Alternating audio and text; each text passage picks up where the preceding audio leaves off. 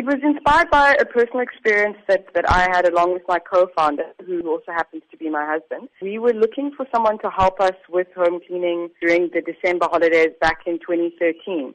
And we really struggled to get connected with someone at the time when a lot of people leave the cities, big cities, and go and visit family in the Eastern Cape, etc. And so we struggled to find someone to help us with home cleaning, used a number of methods, referrals, friends on Facebook, used classifieds, and eventually went to an agency. That experience and how difficult it was to try and find someone to help us, it just showed us that, there was a lot of inefficiency within the industry, despite the fact that South Africa, as you say, there are 1.2 million registered domestic workers in the country. So having that experience ourselves was kind of the catalyst for us to say, well, let's build something, some sort of technology where we can connect the two sides. Well, you are now among 4 other female entrepreneurs who have pioneered in technology in their respective countries to be selected to attend WEF. What exactly will be your role during the next few days? It's recognition for the work that me and the other 4 winners have done, particularly in promoting women on the continent. From my understanding, what it will involve is really just doing some press around it, meeting delegates. I think also just,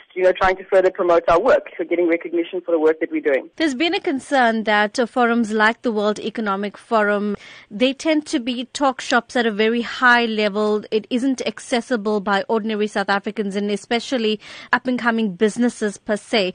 Do you think that gap is being bridged, or do you think that more work needs to be done in that regard? Well, I think work like this, is an attempt to bridge that gap. So this is the second time that this competition has been run, where entrants, young women who working in technology that broadly impacts kind of the populations that they work with. It's the second time that they've run this competition. And, I think the work that we're doing is certainly not high level. We deal with SweepSouth, we're dealing with domestic workers and bringing them onto our platform on a weekly basis. So I definitely think that there's good recognition that they need to broaden the scope of who gets impacted, and I think that this is a good first step in doing that.